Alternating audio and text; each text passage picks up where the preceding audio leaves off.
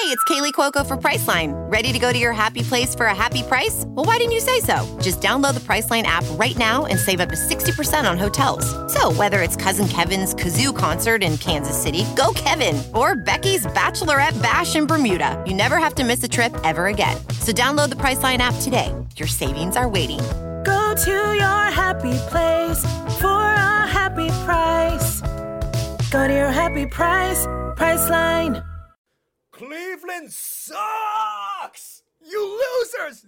Losers! Losers! Losers! How does it feel? Oh, that was embarrassing. Go Steelers! Go Steelers! Say go Steelers! Go Steelers! Yeah, yeah, yeah, yeah, yeah, yeah, yeah, yeah, yeah. Welcome to the Steelers Outpost Podcast, a proud member of the Armchair All-Americans Network. It's January 18th, 2021. This is Tom coming to you from Sawdust Studios in the Washington, D.C. Outpost. Nick joins me from the Houston Outpost. Steeler Nation, you got your wish. You won't have Randy Fichtner to kick around anymore. Now you can kick around Matt Canada. Matt Canada. Oh boy. The changes are sweeping and dramatic in Steeler Nation. Once again, promoting the quarterback's coach to offensive coordinator. Got a lot of thoughts on that. First thought being, I'm extremely glad they fired Randy. You know, now you get this weird sense of remorse because now Randy's become a person. He's not just an idea of the abject failure of the Steelers' offensive struggle. So you're like, I don't want to say I'm glad they fired Randy the man, but I'm glad Randy Fichtner is no longer calling plays for the Steelers. Let's put it that way. And it was really, I almost felt like it was 50-50 at the end of the season. Just because this whole thing of Ben coming back complicates everything, and Fichtner being Ben's guy, and us sort of realizing over the course of the season that the offense is really a three-headed monster of Fichtner, Ben, and Tomlin, and wondering, like, oh, they're going to keep Ben, so they might keep Fichtner. And I thought that the odds of Fichtner getting fired were lower than we might have thought. And I don't think they take too many bets on fired coaches, but there's plenty of other bets you can take on Bet Online, and that's where I prefer to take mine. I'll tell you what, Bet Online has the best props, the best odds, player odds, team odds, and coaching props in the business. They give you more online options to wager than any other place. So head to Bet Online today. Use their promo code ARMCHAIR to take advantage of all the great sign-up bonuses. Bet Online, ching, your online sportsbook experts. Well, let me just do a quick recap of the other coaching changes that have taken place before it, but let's go back to the main story. So offensive line coach Shaun Sarrett let go after 1 year, and defensive backs coach Tom Bradley gone as well. We have one other change, and that's James Daniel, who retired as the tight ends coach after 82 years of service to the Pittsburgh Steelers. Yeah, the man coached Heath, but I almost felt like I was burying the lead on this Randy firing. It should be rejoicing, right? We should all be happy about that. But we know there's so many questions in the Steelers' future that there's a lot of work left to be done. And like I said, I felt bad a little bit for a second there for the actual man. I'm like, hey, this is our voices getting recorded for eternity here on the podcast. You don't want to seem insensitive to a guy who seems, altogether, he seemed like a pretty cool, chill guy. That's basically why they kept him around. I will always thank him for the farts bouncing around in a skillet comment he made a couple weeks back, which really spelled the end of the Steelers' wide receiving core as we knew it at the time. But yes, so Fichtner is gone. And the Steelers kind of stick with the status quo, and they hire from within by upgrading Matt Canada to play caller. I have a lot of feelings on this, but I think I've distilled it down to one opinion. You want the Steelers to go and get someone from the outside because you want someone young and innovative. That's what we said is our biggest issue with the Steelers. Offensively and defensively, they've relied too much in the Tomlin era on, hey, we just have the best athletes and we're going to do what we do. If we play the Jacksonville Jaguars league best defense, who's great outside, we don't care. We're still going to try and attack outside. Dick LeBeau at one time actually had the Steelers on that list of innovative teams with the 3-4 zone blitzing defense, which wasn't really opponent specific as much as it was exotic, the word we always hear them use to describe it. erotic sometimes when you are a Steelers fan. I mean, it gets to be an enjoyable thing to watch, but chaotic. And right there we have the song of Dick LeBeau. But the 3-4 zone blitzing scheme was just, it was wild. It was equally wild against every team. It's not like when the Patriots go into a opponent who has terrible run defense and they're like, hey, we haven't run in 3 weeks, but we're going to run this week because we know we can do it. It was more like nobody can figure out this Steelers defense week to week because it's so crazy and we have the horses to make it happen, right? But eventually people caught up to that, and now here we are today still playing one high safety almost the entire game. And then we saw the same thing with Randy Fichtner, right? Just not game plan specific planning and the league lowest use of play action, where we have found out in today's day and age, play action is one thing that all the top offenses have in common every year.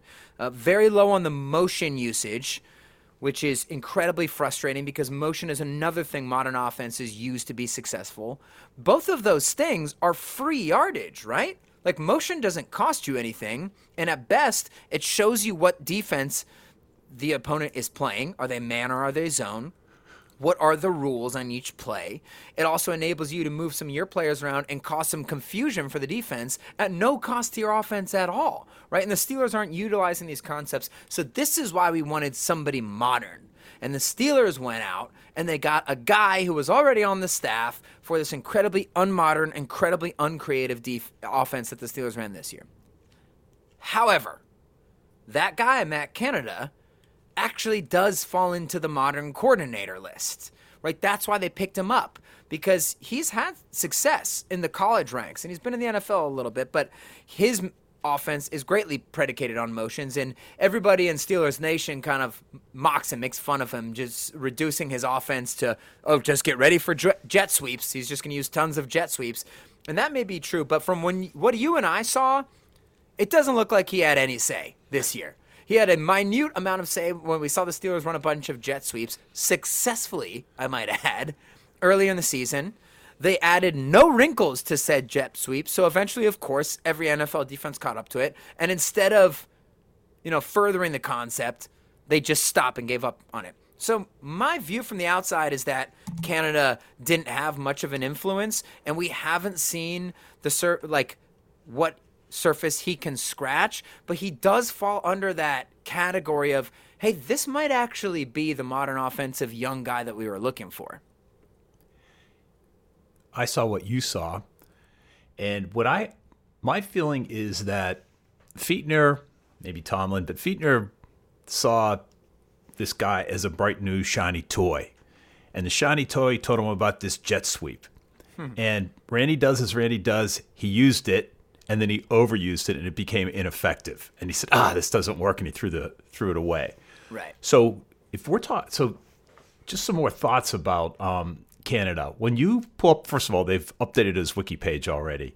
Good. It's really interesting that the most time he has spent at one team is 4 years at Indiana. The other time, every other stint is 1 to 2 years. I mean, this guy's personal life must be a disaster. Yeah. But as you mentioned, I mean, this is his first year in the NFL. I kind of like the idea that he did get at least 1 year of seasoning to sort of get used to the waters in the NFL. But talk about, this is where innovation comes from, right? It comes from college, yes. And this guy is steeped in college experience at multiple schools. With success at each one of those schools. And by the way, it's not just jet sweeps. It's a lot of motion. He did some crazy stuff at Pitt with like 3 people in motion at the same time kind of stuff. Where obviously, you can only have one guy technically in motion in the NFL, but like formation shifts. And they're pretty wacky, and there might be, some of them looked semi-gimmicky, but some of them were really cool, where you have like a tight end step back and a receiver on the other side of the line step back, and they kind of crisscross or whatever. Like, there's just, he uses a lot of motion, which he finds ways to get the ball in the hands of the playmakers, which is going to be huge since you have Deontay Johnson and Chase Claypool.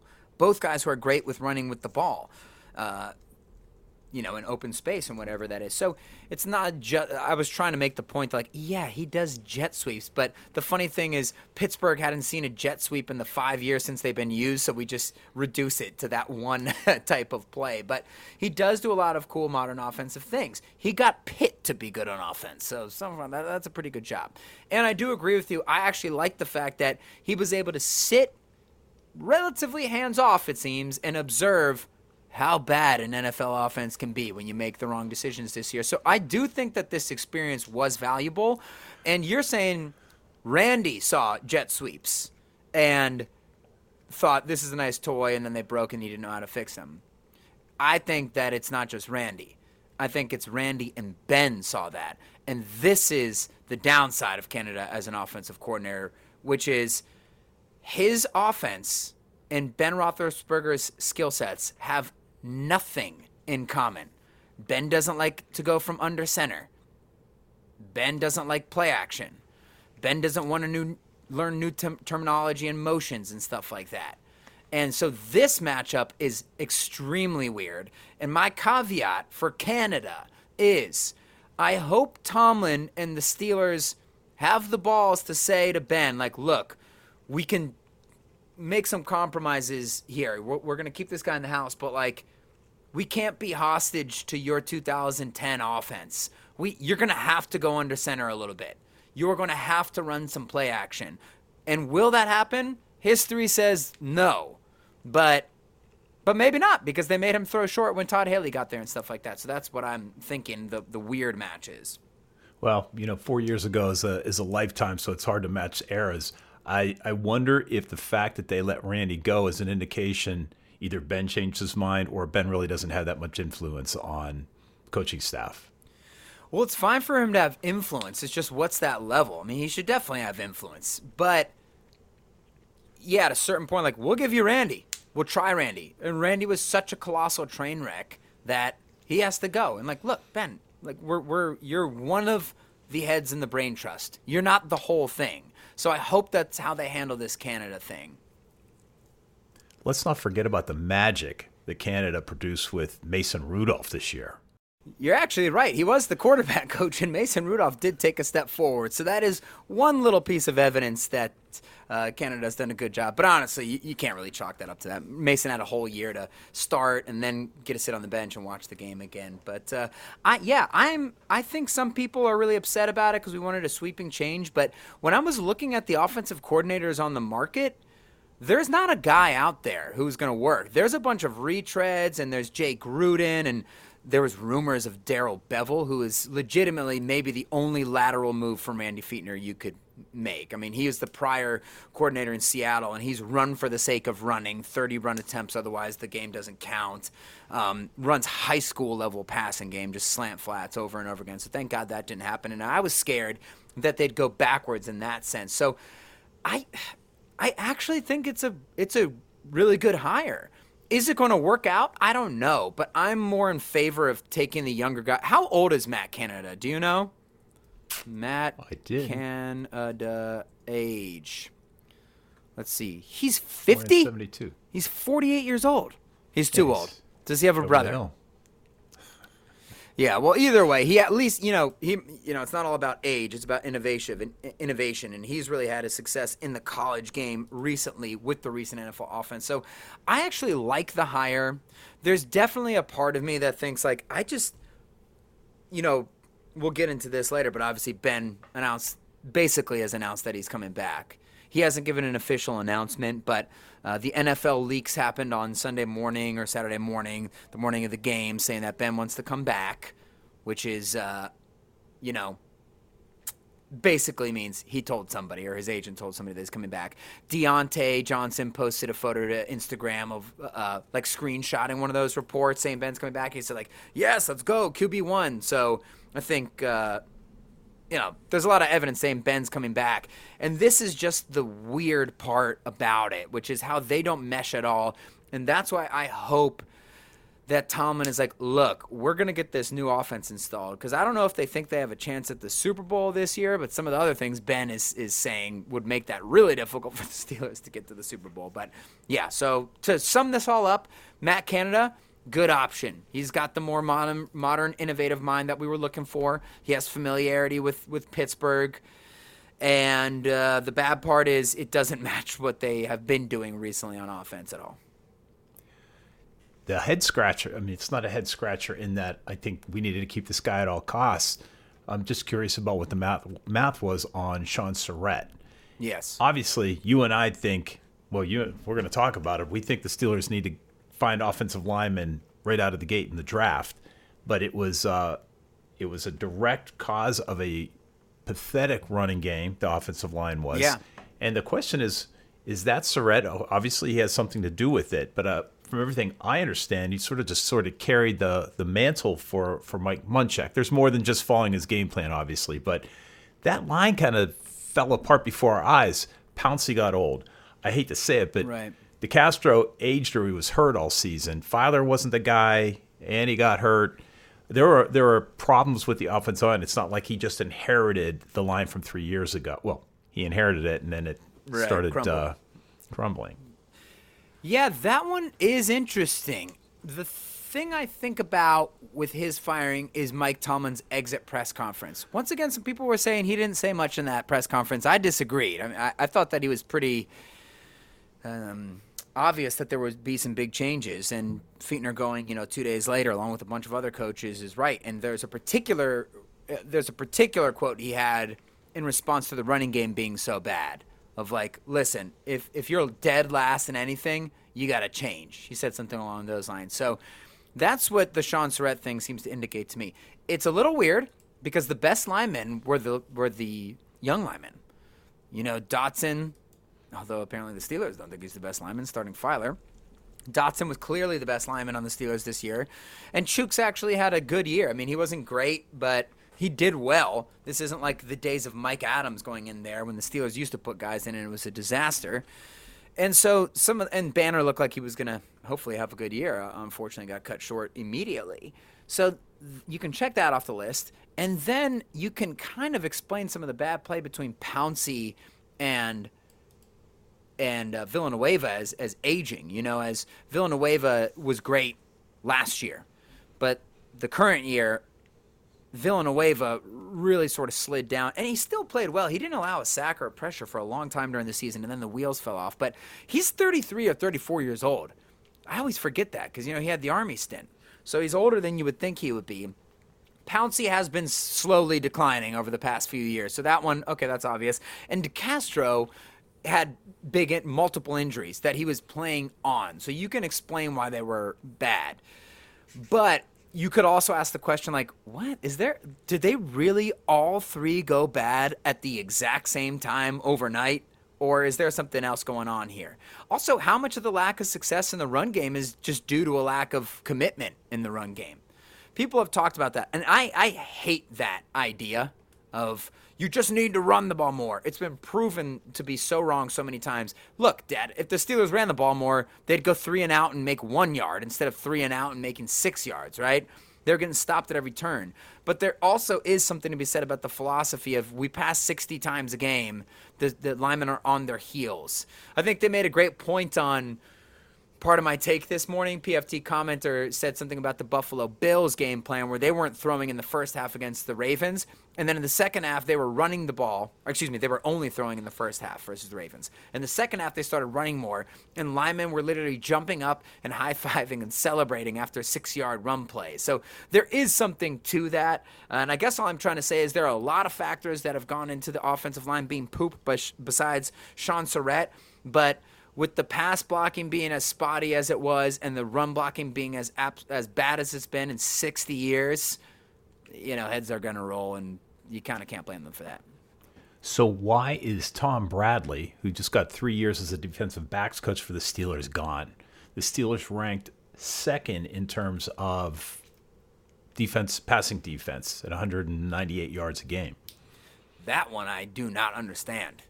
And your best corners are the 2 in-house corners, right? Sutton and Hilton. How long has Tom Bradley been the defensive backs coach for the Steelers? 3 years. Yeah, so he oversaw their development, and Terrell Edmunds has gotten better as well. So I don't know what's going on there. That one is truly confusing, whereas Carnell Lake didn't develop a single player in a while. But that one's confusing, but hey, once again, heads will roll. So as I mentioned, James Daniel retired. He started, originally hired by Bill Cowher in 2004. Heath. That's Heath's coach, man. That's a loss. Look, his crowning achievement is Jesse James, to me. the fact that Jesse was so bad at the beginning, and we thought this is just such a stopgap. The Steelers need to find a tight end, and he really could have been a Super Bowl winning tight end the year with the Jaguars. I mean, he was very reliable for the Steelers. Obviously, he caught that ball to beat the Patriots. And it just seems like he'd been doing a good job with everybody who came through there. Obviously, Vance, had a much more successful career in Pittsburgh than he did in San Francisco. So it is unfortunate that he's retiring. It's another question mark at maybe the position that has the biggest question mark on the team. Like, they're not going to let go of Ebron and Vance, but one of them's going at least. And you really, that cupboard is bare at tight end, and now the coaching staff is bare. So that one's unfortunate. So the coaching staff may not be bare. Hasn't Heath spent a little time in the coaching trenches? Has he? Has he coached before? I believe so. When? I don't remember that. Well, I don't know if he was an official coach, but he was hanging around is my point. And I wonder if he's a possibility. He doesn't awesome seem like the guy who would. Like, I always feel like those quiet stars, like they go and they chill out on a ranch. Stuff like that. Like, sure, I would definitely take Heath, but yeah, I wouldn't count on the Steelers' best tight end ever coming back and saving them by coaching the team. By the way, that never works. Joey Porter was horrible. Carnell Lake was horrible. John Elway is horrible. So maybe be careful what you wish for in that one. So we have a couple of questionables here. One is a defensive. Terrell Austin was interviewing as the defensive coordinator for the Titans. I don't think he got the job, but it shows he's in the market or he's marketable. Yeah, he's got some connections around the league. He was a DC for the Cincinnati Bengals before, so it's not like some random position coach is getting escalated. And I don't know if he's necessarily getting escalated because of his performance for the Steelers. We obviously cannot track his impact almost whatsoever, but he has connections in the league and he's coached before, so that one's not crazy surprising. Here's something that's really weird is that Kevin Colbert, also his name has come up to go back to Detroit for a stint, which probably is not going to happen. He's on a year-to-year lease with the Pittsburgh Steelers. No, I think they hired a coordinator already, or they hired a GM. But my point is that he came up in conversation. I haven't heard anything that says that he's entertaining a move, especially near the end of his career. But Omar Khan certainly is a guy who's been around since he was like 22 with the Pittsburgh Steelers, whose name has come up several times. Where was he interviewing? In Texas? For the Texans, and I think that even early there was a rumor. Well, last year I think maybe there was something about the Panthers, but luckily he did not get that one. We need to keep that front office intact. I agree with you. Kevin Colbert's not going anywhere. I mean, that would just be shocking. He's going year to year because he wants to retire soon. Especially, why would he want to go to a train wreck like Detroit? That just makes no sense whatsoever. My only hope is that he doesn't retire anytime soon. Because good God, if the Steelers lost Ben and Colbert, anything is possible in a bad way. So hopefully they keep him, and definitely Omar Khan. You want all of, Brandon Hunt is the big one that the Steelers Twitter is in love with. He's been getting some buzz for other teams as well. But Omar Khan, Brandon Hunt, those guys you really want to keep in-house because that is where the Steelers' tradition of hiring in-house actually, is very helpful. And the Steelers have had great success hiring in-house for their coaches before. We soured on it because of Randy and Lake and just a number, and Butler. I mean, it hasn't been successful recently, right? But especially in somewhere like the front office, that can be really helpful. Where there's not as many variables. You're just evaluating. I was listening to some sports radio this week, and they were talking about the possibility there'll be one more year, getting the gang back together for one more year, right. And even Tomlin might be moving on. Under what circumstances would a guy move on? I guess Cowher's a good example of somebody moved on. Did he spend a year outside of football before He retired, yeah, and then he went on TV. But he retired at was he 50? Yeah. When he retired? Yeah, something like that. It just seems really young. Maybe that report is baseless. I've been seeing the same thing. People say that. I think just because it looks good on paper, but really they're not looking at the right paper. They're like, the Steelers have 3 coaches ever. I'm not suggesting that report is right. It just brought up the thought or the question: what would compel Tomlin to leave? Like a series of bad years or burnout? Yeah, which is what I think would happen to Cowher. That's what I'm saying. That's so far in the future. Tomlin doesn't even look close to burning out. He is vibrant as ever. I talked about this last week with my analysis of Tomlin, that, hey, I think that he is, on one hand, an absolutely unbelievable. He's as good of a thrower as Tom Brady. Like his player evaluation and his leadership is Tom Brady's throwing and pocket movement. His use of strategy and X's and O's is the equivalent of Tom Brady's running past the line of scrimmage. Like, it's that stark of a comparison, and it's that true. Like, he is really unbelievable at leading and the big picture things, and he's poop at the strategy element of things and stubborn and old school. But that's why I said last week, he should the dream would be another 10 years of Tomlin, but you need new coordinators, because if you fail with these players, this unbelievably talented team over the past 10 years, minus the defense for a lot of those years, which we conveniently forget, then, that leadership's good. I don't see him going anywhere unless there were a couple bad years. The Steelers are going to want that stability, and he's still in the prime of his career for a while. Let's lay one bit of chatter to rest, and that is the possibility of Juju staying in Pittsburgh. So this is the big one. Not only did Ben drop the hint to his agent or the reporters or whoever got it to whoever, that's how those things work. When the reporters do that, it's like a Sunday morning news dump, they call it. They put big news, it gets a lot of traction in those early mornings. That's when, like, the Jay Glazer reports of Odell Beckham Jr. getting traded happen. Obviously, there was a report Drew Brees is going to retire before their game. He was trying to motivate his team somehow, right? In that report of Ben saying that he's going to come back, he said that he wants Juju back. And, of course, he wants Juju back. That's his favorite receiver. He told Antonio Brown that through the media a couple years ago, which led to quite an issue. Obviously, 13 catches, 157 yards, a touchdown. He has great rapport with Juju. Juju is an incredible receiver. We are just spoiled because we saw maybe a top 5 best receiver of all time when we had Brown, who's just so utterly dominant that it makes it difficult to compare anybody else to him. Is Juju top 10 receiver in the NFL? No. There's definitely a list of 10 guys who are just freak shows above him. Is he 10 to 20? Probably, yeah. He is really good. He can do everything. He can go short, he can go mid-range, he can go long. He has really strong hands. He can catch it over people's head. He's run for 90-yard touchdowns before. He's an unbelievable blocker, and he's very detailed, and his route running is actually good for guys of his size. And I know people bitch about him all the time because he's on TikTok, but he's an incredible, phenomenal guy who's loved by all his teammates. Yes, he was stupid when he gave other teams bulletin board material recently, but I think Derek, our buddy Derek the Kid on Twitter, put out a list of all the things Hines Ward did in his career, who now we look back with rose-colored glasses. Oh, this would never happen with Hines Ward. It would have been way worse with Hines Ward. Hines Ward was a violent man, and that's why we love him. So I don't understand why we don't love Juju when he has a personality, right? But all I'm trying to say is Juju is an awesome wide receiver who you would do well to keep. However, the Steelers are not just in cap hell. They're in the 7th level of cap purgatory, just waiting to get into hell. I'm implying that purgatory is worse than hell at this moment, which, maybe it is. You're waiting to go to hell. They know they're going to hell, but they're stuck. So they can't keep everybody. They're going to lose a great receiver or a great edge rusher or a great corner or some great linemen. Like, they're going to lose a lot of people. And it's really just Juju's going to get offers from other places. And the Steelers at least have 2 receivers behind. There's a succession plan for Juju. Deontay and Claypool were inconsistent this year. Deontay needs to learn how to catch the ball on a regular basis. But their high-end talent is actually higher than Juju's. Like, these guys, you obviously have Megatron, potentially, in Claypool. You have a sort of Antonio Brown-type player in Deontay Johnson.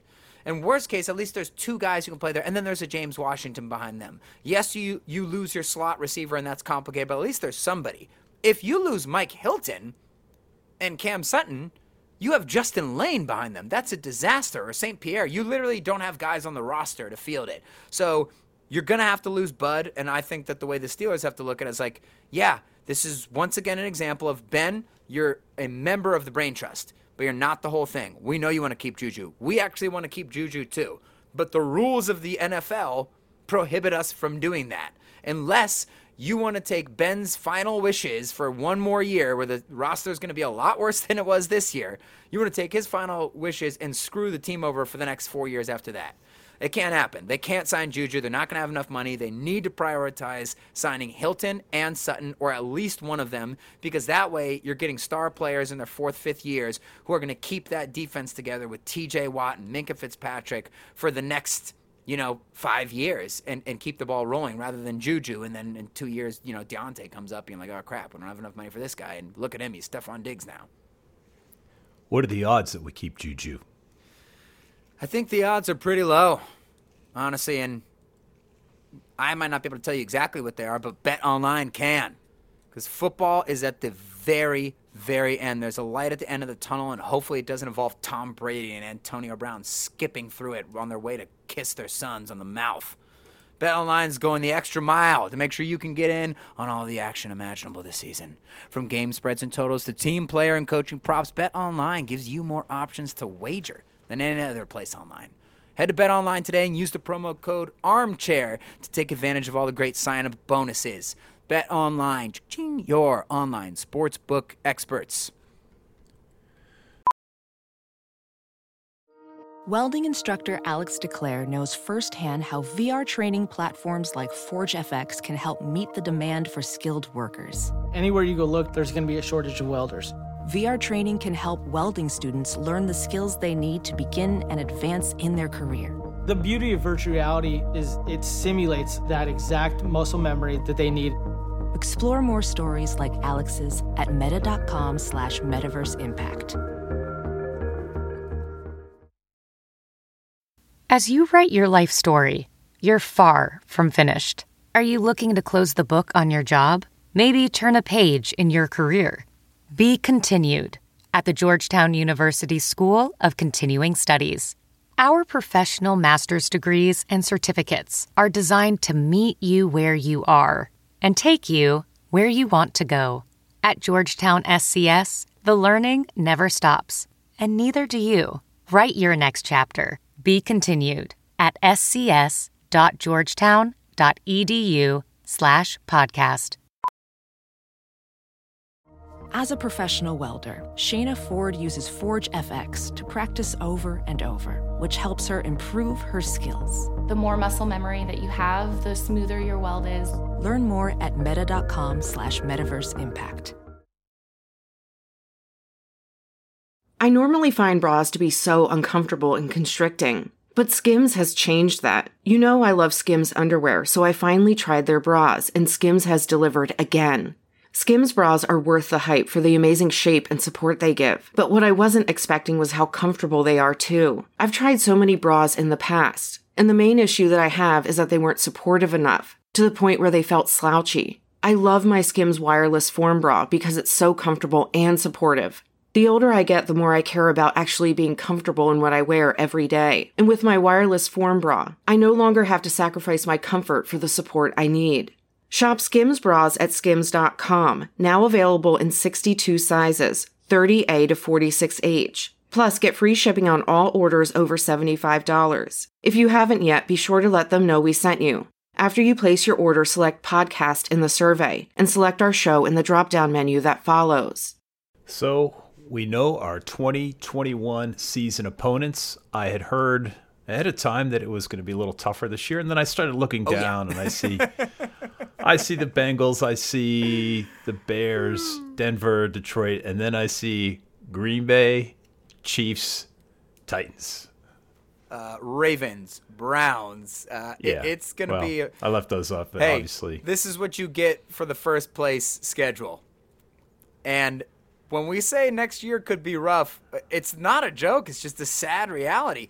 I kind of look at the Steelers now very early as in, 7-9 to 9-7, fighting for a wild card. They could put a great season together and win 10 games. They're the damn Steelers. But it's a rough road with what's been stacked up against them for next year. So that's interesting. That's something to look forward to. You get to see Patrick Mahomes play, but Aaron Rodgers. But, looking a little rough.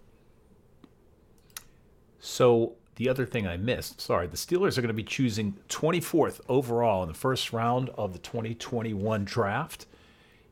Are you curious to know what our average draft pick is in the first round over the last 10 years? It's probably that. It's probably 24.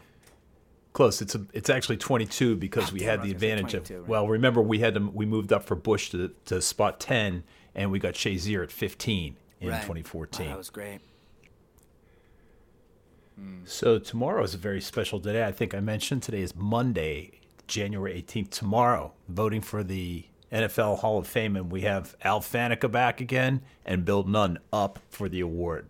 So we will track that, and Nicholas, I assume you, with everybody else, will be tweeting out the results. Hopefully, you have he to gets over the assume, hump. you have to assume Faneca's not going to get in again, which is ridiculous because there's a great argument to be made that the best players of the era, are Ben, Troy, and Faneca. But Faneca's a guard. It was like a 9-time All-Pro. I mean, obviously, AB, but like it's just so sad that he's getting screwed for being an offensive lineman. I hope they finally do the right thing and let him in.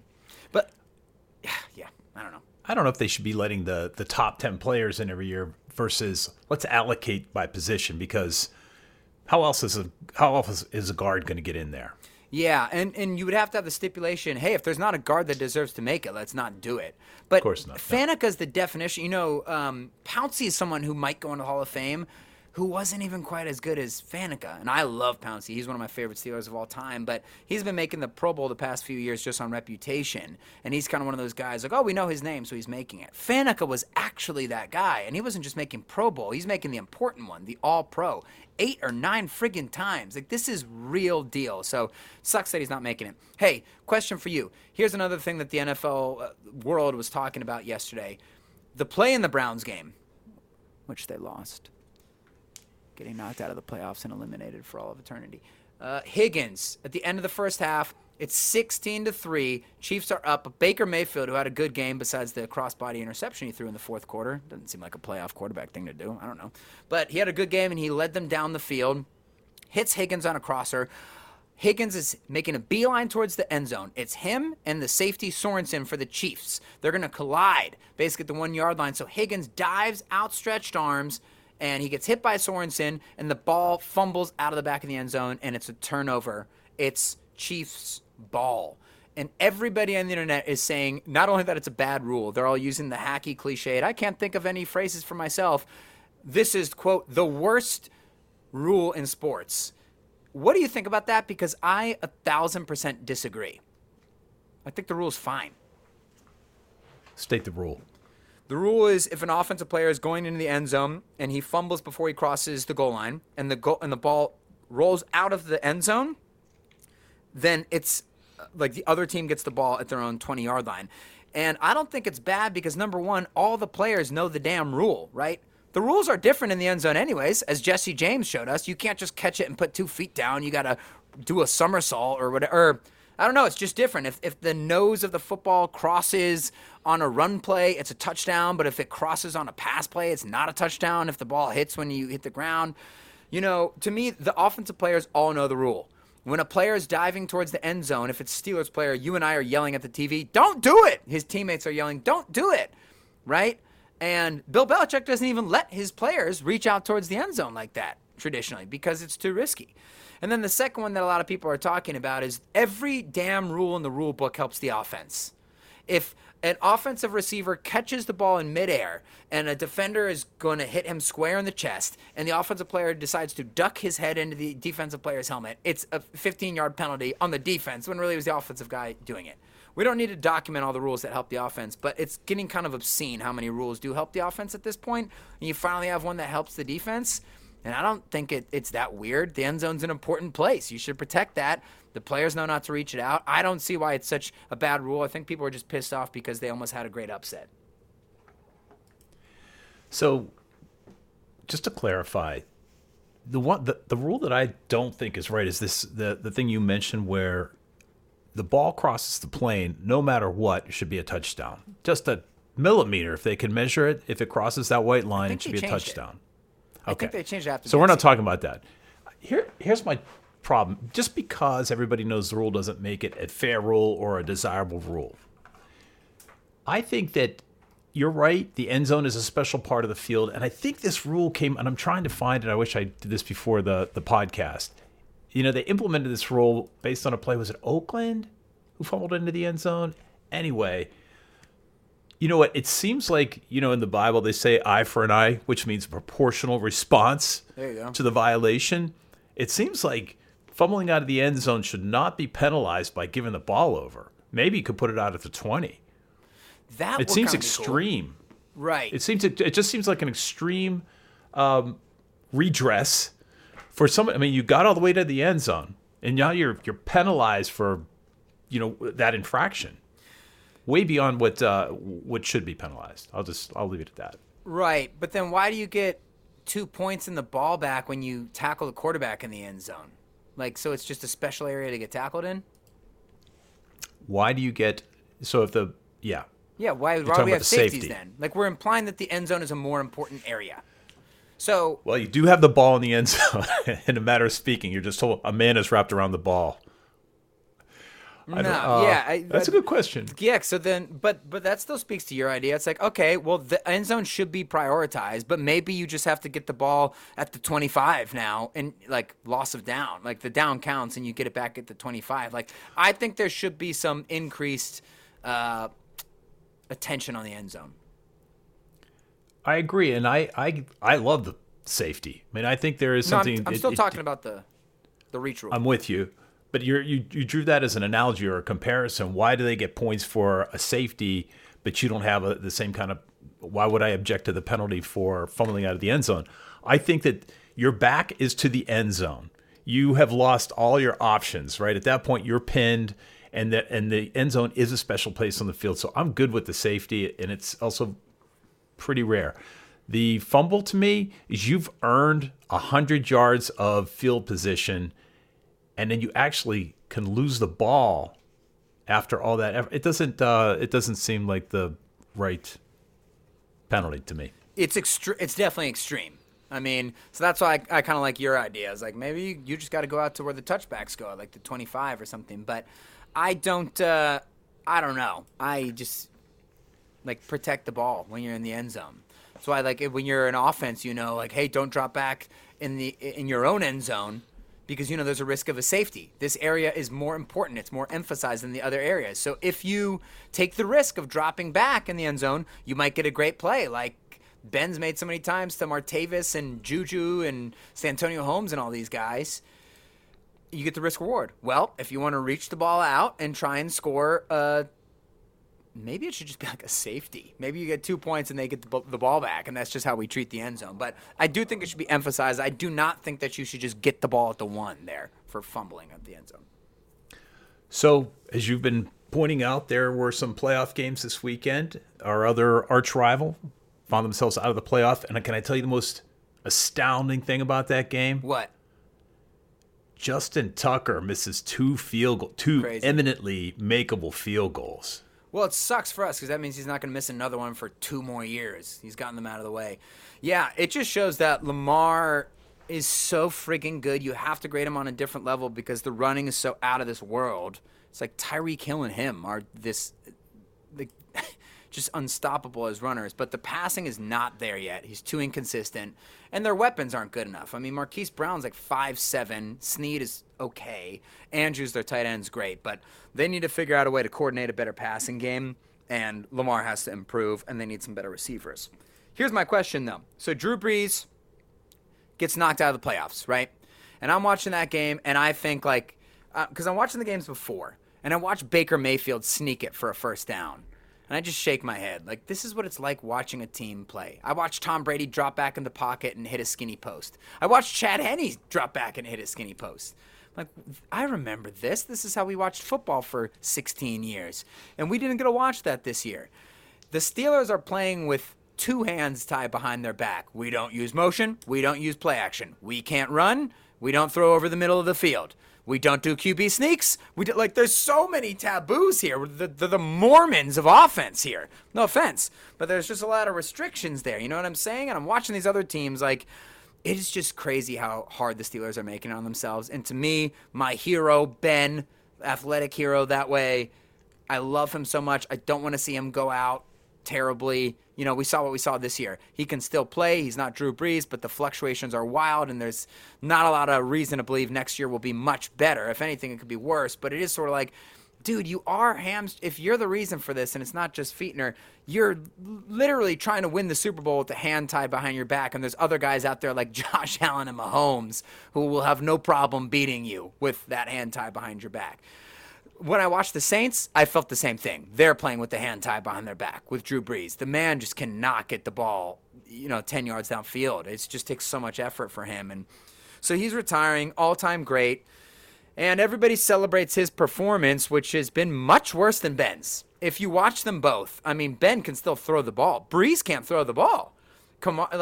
Sean Payton can draw up 100 different plays for Kamara to get it 2 yards past the line of scrimmage, and the stats will look good. But Michael Thomas didn't have a single catch yesterday, the alleged best receiver in the NFL. When did that ever happen to Antonio Brown? Never.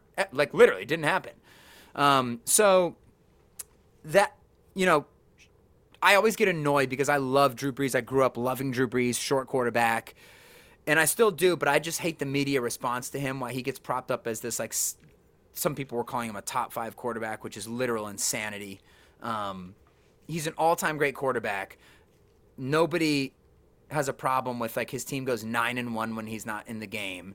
Sean Payton, if you know what you're watching, he's clearly designing so many plays for the first damn read to be open, the same way it happens with Tom Brady. And that doesn't mean Drew isn't great.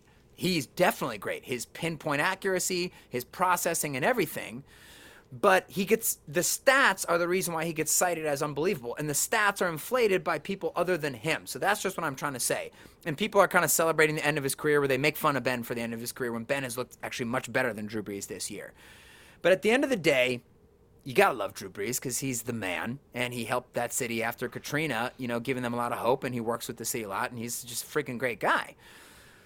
But they go 15 years, they only get 1 Super Bowl appearance. And this is why I'm saying the Packers, the Steelers, and the Saints are really the only true franchises who have known true pain over the past 10 years. Because when you're the Browns and the Bills, you don't have any expectation of winning at the beginning of the year. You're just hoping to become relevant. With the Steelers, you're knowing every year, this could be the year. And every year we don't get it, it could be the end. And the same thing with the Saints. How do you look at, to end this podcast, how do you look at the last decade of Steelers football, which may be extending one more year here with Ben coming back, but sort of feels like it's kind of coming to an end here? Is it a failure because they had a couple teams in there who seemed talented enough to actually win the game and they couldn't get it done? Is it a failure because they didn't just get knocked out of the postseason by better teams, they got embarrassed and they didn't show up to those games? Or is it just, hey, it's friggin' impossible to win these damn Super Bowls. Nobody else won multiple except for the Patriots, who are the exception to the rule, and it was fun watching them try. You're talking to a guy who's experienced exactly 1 championship in his entire life, including adult night gym, rec ball. Look, it's not a failure. I think the stars were never so aligned that the Steelers were a fait accompli. Yeah. To get to the Super Bowl. When you think about the Killer Bees, we were fending off a less than effectual defense. We never had either the overpowering offense or overpowering defense where you had you were serviceable on the other side of the line. Right.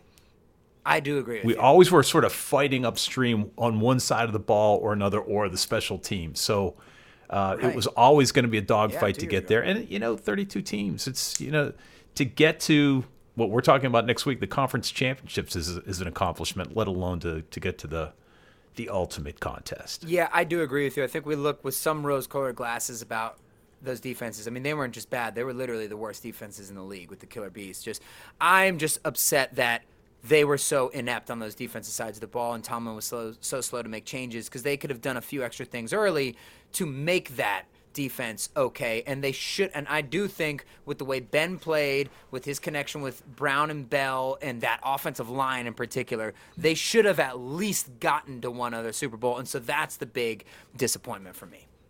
Yeah, I think that's the lock for me that we talked about earlier in the show, that Tomlin sort of hangs on to his reality, and that times inhibits his ability, his flexibility or the ability to pivot, make changes at halftime or for next season, because he's so dogmatic. He seemed to be so dogmatic about certain things, and that sort of held us back. But next weekend, Tampa Bay Buccaneers at Green Bay, followed by Buffalo at Kansas City. What's the most likely upset in those two contests? I think they're extremely even. I don't know which one's more. I mean, like, would the Bucks be upsetting the Packers when they already beat them by 30 this year? Albeit that was down in Florida. Now you're going to be in chilly Green Bay. Obviously, Tom Brady won't have a problem with that weather, but is the team not used to playing it? Yeah, the Bills peaked at the end of the season, and then they actually haven't played that well in the postseason. So, but Mahomes, he'll play next week, concussion or not. They're saying it's nerve damage on his neck, which is crap. Who cares? Like, he's playing. But look, I'll just say this. So yeah, maybe I would say the Buccaneers would be the most likely. But I'll say this. Steelers aren't in it, so screw all these teams. Hope they all lose. But particularly the Buccaneers need to lose. Antonio Brown cannot go to a championship, and I'm done with Tom Brady going to championships. But the AFC Championship, this might be the most explosive matchup we've seen since like the prime of Peyton Manning versus Tom Brady. I mean, to get Michael Jordan, Mahomes, against this superstar of Josh Allen. They have so many similarities, those two guys, with how explosive they are on the plays they make. I really hope that that's an AFC Championship game for the ages, because I don't think I can think of a more exciting quarterback matchup. And even Peyton versus Brady, those guys were surgeons. These dudes it's LeBron versus Michael Jordan in a certain way. And obviously, I'm not saying as their full career, but where Josh Allen is right now, it's so exciting. And I do hope that Aaron Rodgers gets there. And I'm rooting for Rodgers to win the Super Bowl, because I think, to me, Rodgers is the best quarterback of ever. And it's just a commentary to how they were never able to put together a defense around him. They didn't sign a damn free agent until 2 years ago. They didn't do free agency. They're like the Steelers. They were lackadaisical and ironclad in their ways. And I just get tired of Tom Brady automatically getting called the best quarterback of all time, when I think he's certainly a top 5 quarterback. And there's an argument to be the number one, but let's stop the conversation at number 1 quarterback ever, because of the accomplishments of him combined with amazing defenses and coaching. It just seems so lazy to me. So to get Aaron that second one and to win one for the old guys is pretty cool. But wow, to get Tom Brady and Rodgers of the old era versus the new era of Mahomes and Allen, it's a pretty beautiful set of matchups, just as long as Antonio Brown loses. Follow us on Twitter at Steelers Outpost. Shoot us an email at SteelersOutpost@gmail.com. Thanks for listening. Until next week, go Steelers. Okay, bye-bye.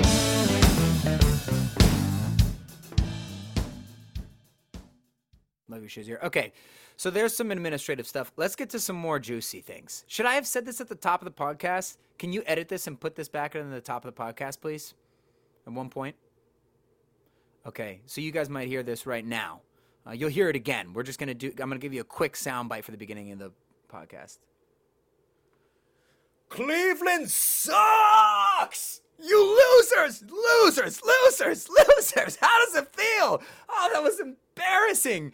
With about a couple minutes left in the fourth quarter of a divisional game against one of the most hyped teams in history, the Kansas City Chiefs, Baker Mayfield and the Cleveland Browns in the playoff for the first time in 18 years have a chance to grab the NFL by the cojones and go down the field, score, make a statement for this glory-starved city. And what do?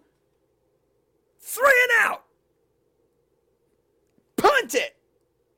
And lose to a 47-year-old backup quarterback named Chad Henne. You guys lost to Chad Henne. Not only did you lose to Chad Henne, you lost on a 20-yard run to Chad Henne.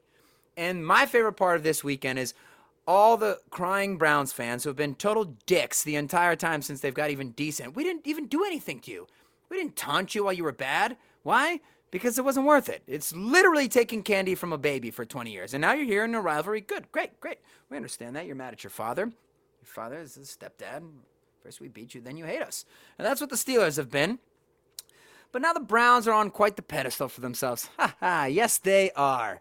Well, how well did that go? They're all tweeting now, trying to tweet the final score of the Steelers game in response to us trolling them for that loss. We don't care. We don't care. We've already been going through that loss. That's done. I mean, it lives with us forever. Yeah, I'll remember that. Great. But it's not about us right now. You can say whatever you want. Sure. But you choked. You choked big time. You punted?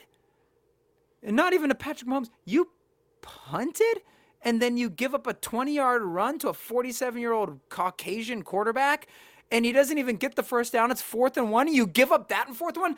The other team went for it on 4th and 1 and you lost big time. But here's the best part. The true pain hasn't really set in because they had such a magical storybook season and they're thinking in their minds, hey, we get Odell Beckham friggin' Jr. back next year.